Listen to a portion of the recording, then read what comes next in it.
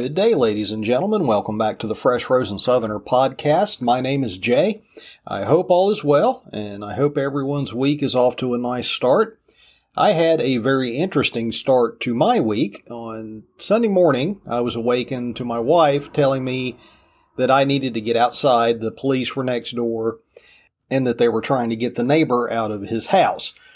Now, the names have been changed to protect the innocent, but the house to the left of us is owned by a woman in her, I believe, mid-40s. If on the off chance she hears this and I'm way off, I don't mean any disrespect. I don't really know how old this woman is. But she's about my age, and her cousin lives with her. Now, her cousin was actually raised by her parents. Apparently, his parents got involved in drugs and alcohol and were unable to take care of him. So at some point, he came to live with them. I don't know how old he is. But I'd spoken to this guy a lot over the last 7 years. You could tell that he was off. Now, he's not unfriendly. He's just a little socially awkward. And on occasion, he'd be out working in their driveway or in the backyard, and you would hear him ranting about something. But like I say, he never seemed like overtly off his nut. He had never caused any problems. Like I say, he'd always, if you see him out in the yard, he'd always wave and say hello. But apparently on Sunday morning, he had a little bit of a mental break. Now, when I walked out onto the porch, there were several police cars. There was a state trooper, and there was a police car from each of the little townships in our area. There was also a fire truck and an ambulance. I found out why they were there. Well, of course, the ambulance was there for him. For the sake of the story, we'll call him John. But his cousin's name is Susan. Again, not her real name. But I found out later why the fire department was there as well. But as I sat on the porch, now I couldn't see anything. There is a hedge in between our two properties. It's about 6 foot tall. And their house sits back further from the road than our house does. So when I'm sitting on the front porch, I cannot see any part of their house. I could hear a police officer standing in their yard. He was speaking very loudly because he was down near the road and John was inside the house, but he was trying to talk John into coming outside of the house. John was yelling stuff. I couldn't understand everything he was saying, but one thing I could hear was that he kept saying, "You'll see in the video, you'll see in the video." This went on for about a half hour. Through that time, a couple of other police cruisers pulled up. One of the ones that pulled up in the road in front of our house. They had blocked off the road. Now, the road we live on is the main road from Interstate 80 into the town we live in. But after I sat there for about 10 minutes, I noticed there's no cars coming by. They have the road shut down. But one of the cruisers that came up pulled up right in front of our house, and the officer got out of his car and he went around to the passenger side. And he stood there for a few minutes, and I didn't understand what exactly he was doing. But when he come back around the car, he had a very heavy bulletproof jacket on, a ballistic helmet, and a M4 rifle. And also, while all this was going on, of course, this whole time he's yelling out of the house. The officer out in the driveway has been talking to him this whole time. 3 different occasions, I heard the very distinct sound of an M4 rifle being cocked. So these guys were planning on going in like a SWAT team at some point. Now, at one point, they asked the lady that lived next door, Susan, to come over to our driveway so she would not be directly in front of the house if anything happened. Now, according to Susan, there are no guns in the house, but this individual John did have a knife that he had threatened to cut himself with if the police came into the house. But once she come over, we went back inside the house and we got her something to drink. And of course, she's just a heap of tears on our couch because this has been a horrible morning for her. But she gave us the whole story of what had happened. Now, apparently John had always had some mental issues, nothing major. And again, he was never been violent. He's never hurt anyone or himself. But he had, even as a child, he was going to therapy. Now, once he got to 18, he doesn't want to go talk to any therapist. He doesn't take any of the medication they want him to be on. And unfortunately, mental illness is a progressive disease. It will get worse and worse without treatment, which obviously John is not receiving. Because like I said, ever since I've lived in this house, he's held down a job. Like I say, he's friendly. If you see him in the backyard, he'd always wave and say hello. We'd pass a few words. I've never had long conversations with him, but I've spoken to this guy several times. But Susan told us that morning he had, over the last couple of weeks, he had just gotten progressively more paranoid. The video that I heard him yelling about, he believes that someone has bugged the house. He thinks that there are microphones and speakers inside the walls of the house. Apparently, he believes that I am an undercover cop, which does not make me feel super comfortable about living here anymore. But it all came to a head that morning. Apparently, Susan noticed him in the front yard pouring gasoline around the front yard. When she went out and asked him what he was doing, he started pouring gasoline on himself, and he said that he was going to burn the house down. Well, Susan grabbed the gas can from him and ran it around the side of the house. John then went and got a propane cylinder for a gas grill, the little 20-pound propane cylinders, and a pickaxe, and said that he was going to puncture the propane cylinder and blow them both up. Well, she got the propane cylinder away from him. And apparently she had said that she had called the police at that point and she was waiting for the police to arrive. But that's when he went back into the house and he would not come out when the police came. Now, fortunately, I don't know if they talked him out or if they went into the house and he came out with them. I did not hear any commotion. Again, at this point, me and my wife and Susan were inside our living room and she was calling family members of hers in the area to let them know what was going on. But long story short, John was taken into police custody, was taken away to the hospital. I'm sure they're going to keep him for, you always hear about a 5250, a 48-hour hold at a mental institution. There are longer periods that you can be taken in. It's not just, the movies make it seem like that's all that you're ever going to be held for as long as you didn't actually hurt anybody.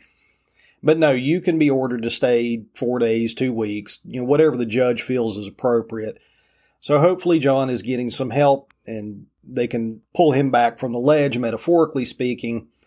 The problem is that there's just really not a lot of mental health help in this country. Now, obviously, there are plenty of psychiatrists and psychologists, and there are plenty of mental hospitals. There are a lot of facilities here. The issue comes in that family members cannot force another family member to undergo treatment if they don't want to, as long as they're not dangerous to those around them or trying to hurt themselves. I don't like to air dirty laundry, so I'm not going to go into any of the details, but just suffice to say, I have some firsthand experience with trying to get a family member some mental health treatment. And the problem is you're trying to get someone who is not thinking clearly to do rational things. And you're having to rely on that person to do the rational things that they need to do to improve their mental health. And that simply does not work out very well. Now, in the middle part of this century, or the 20th century, actually, the last century, in the 50s and the 60s and earlier, the laws were very different. Somebody could be taken to a mental hospital and kept indefinitely for very simple things. And that was really going too far, because you had people being taken off and you just never see them again. They'd be kept there at these hospitals, and a lot of times these hospitals were not great places to be, but they did not have any right to leave. They did not need a court order or anything like that. The doctors had total control over whether that person gets to leave or has to stay. And that's where you get the movie trope of the guys in white coats showing up and dragging people off to mental hospitals. It was from that time period. Now, the problem with that is a lot of these state-run mental institutions were underfunded. The doctors that worked there, nobody really wanted to work at one of those hospitals, so you had the lowest performing doctors winding up in those jobs. Treatment was far and away much worse than what we are now. We've learned a great deal in the last 100 years. Medicine has advanced in the 100 years. Our understanding of what causes these issues and how to correct them is improved. Treatment is much better than it would have been back then. But this is all exacerbated by you had these old hospitals that were run down, just basically a prison. They were just warehousing these people. They weren't really treating them. And then the book One Flew Over the Cuckoo's Nest came out in 1962. And then it was made into a movie in 1975. And people saw that movie and it's like, oh my God, this is what is happening to these people. This is horrible. We've got to do something.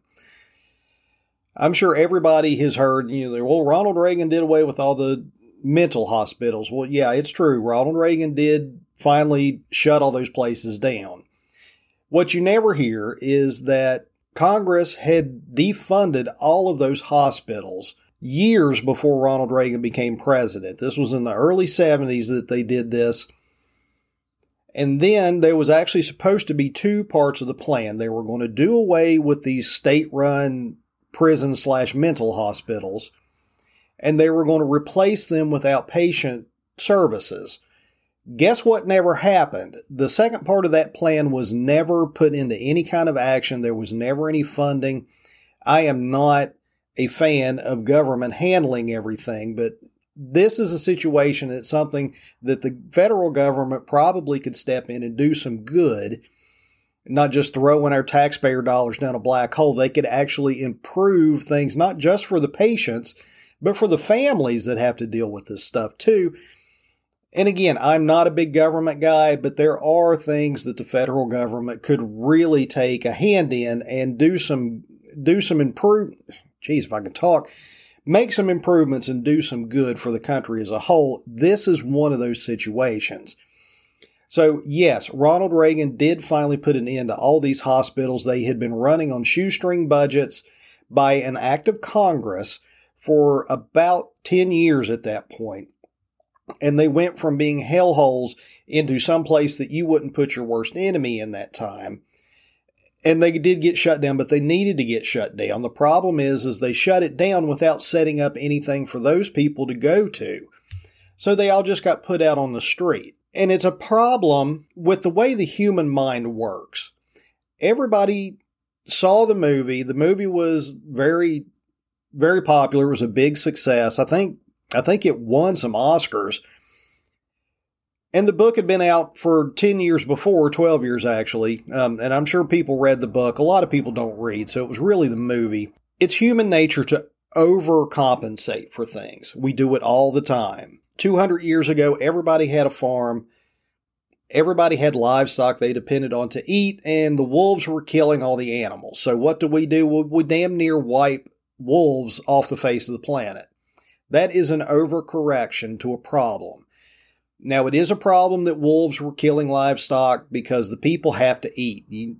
Back then, you didn't go to the grocery store. You grew your food, and if you did a bad job, your family starved in the winter. It's kind of a motivating factor that we've lost in our modern life. But back then, a little bit of a thinning of the wolf population so that people wouldn't starve to death, that's a good thing.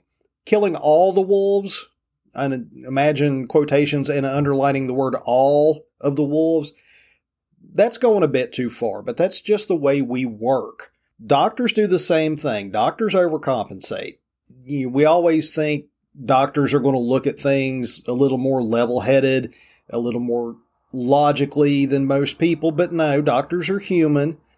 And of course, you have the old joke, what do you call the guy that graduates last from his class in medical school? Well, you call him doctor. So you don't always have super intelligent people making these decisions. You have people that, were intelligent enough to scrape by in medical school, but you're not always dealing with the cream of the crop because you're going to have good and bad in any profession. But the doctors overcompensate too. If you need an example of that, just think of the opioid crisis. 20 years ago, the thinking was, we have to treat pain as another vital sign. If they come in and they say they're in pain, we have to treat that just the way we would treat any other symptom, and they were writing prescriptions for Percocets to everybody that walked through the door. 5 years ago, all of a sudden, half the country's strung out on pain pills. Well, let's just cut it off. That's an overcompensation. You went too far one way, you caused a problem, now you're going way too far the other way. I heard a doctor on the radio saying what my profession should have done, instead of saying, well, you're a drug addict, I'm not writing you any more pills. What we should have said was, we have created this problem. We gave you these drugs. We need to wean you off the drugs. We need to get you into some treatment for the dependence that your body has for the substance. Instead, they just cut them off. And I'm sure a lot of people just white-knuckled it, got through the withdrawal symptoms, and they're living their lives. A lot of those people decided, I can buy heroin off the street corner, and now they're junkies. But that's what doctors do. That's what people do. We do it all the time. So we saw One Flew Over the Cuckoo's Nest. We all felt so horrible for Jack Nicholson and everybody that was in that movie. And we said, okay, unless somebody is harming other people or harming themselves, we cannot force them into treatment. They can live their life. They have their freedom. We're going to go hands off, and that's the way we're going to deal with this problem. And what has happened in recent years? Homelessness has exploded. Drug addiction of the homeless has exploded. Alcoholism, it's always blamed as why they're there. A lot of times it's a symptom as much as being homeless is. Mental illness drives most of the homelessness in this country. I listened to a doctor who is an addiction medicine specialist, and if anybody's curious, it's Dr. Drew Pinsky. It's a fantastic show. I recommend it. But he has worked for 30 years with people with addiction problems. And he says most of the people that he has dealt or treated medically that are homeless and are addicts, almost to a patient, those people have family members who are willing and ready to make sure that those people go to treatment, to get them to doctor's appointments, to make sure they have a roof over their head, and they are absolutely powerless to do these things that would help this family member.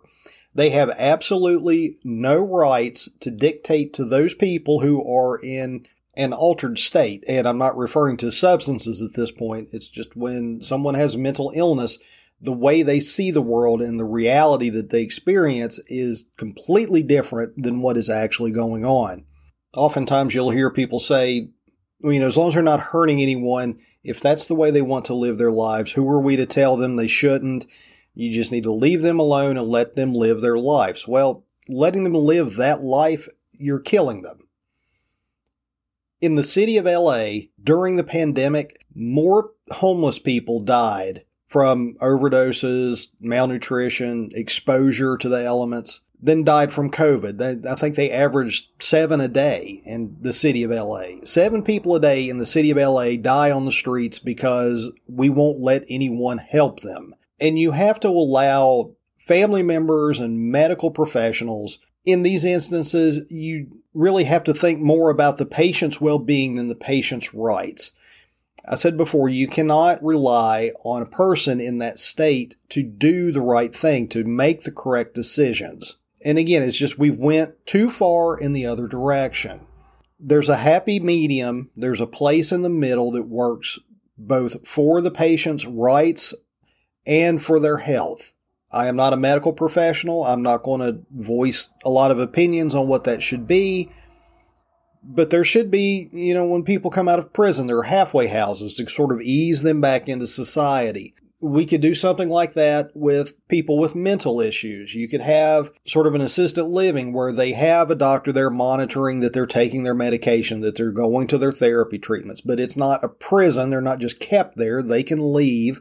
But you just say, this is your residence for this amount of time or however long it takes for the treatment to get you to where you need to be. This is referred to as wraparound services. It's basically just, you're not going to a therapy appointment once every 2 weeks and then left to your own devices the rest of the time. This is, a daily intervention into their disease.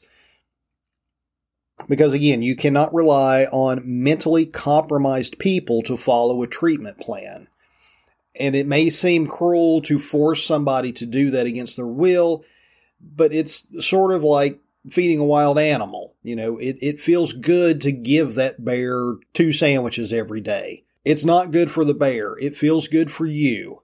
You're hurting the bear. You're taking away its ability to forage and fend for itself. It's the same with raising children. It hurts to tell your children no when it's something they want.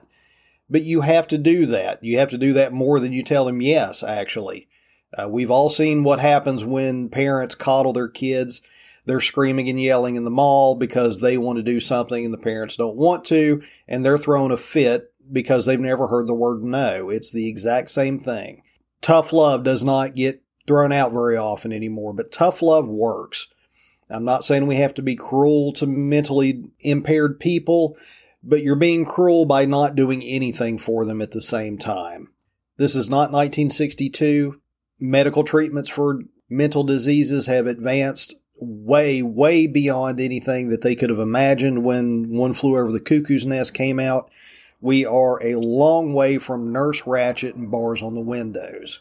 Our thinking hasn't advanced. A lot of people like to think that we are just leaps and bounds over the previous generation and the things we understand and the way we look at the world.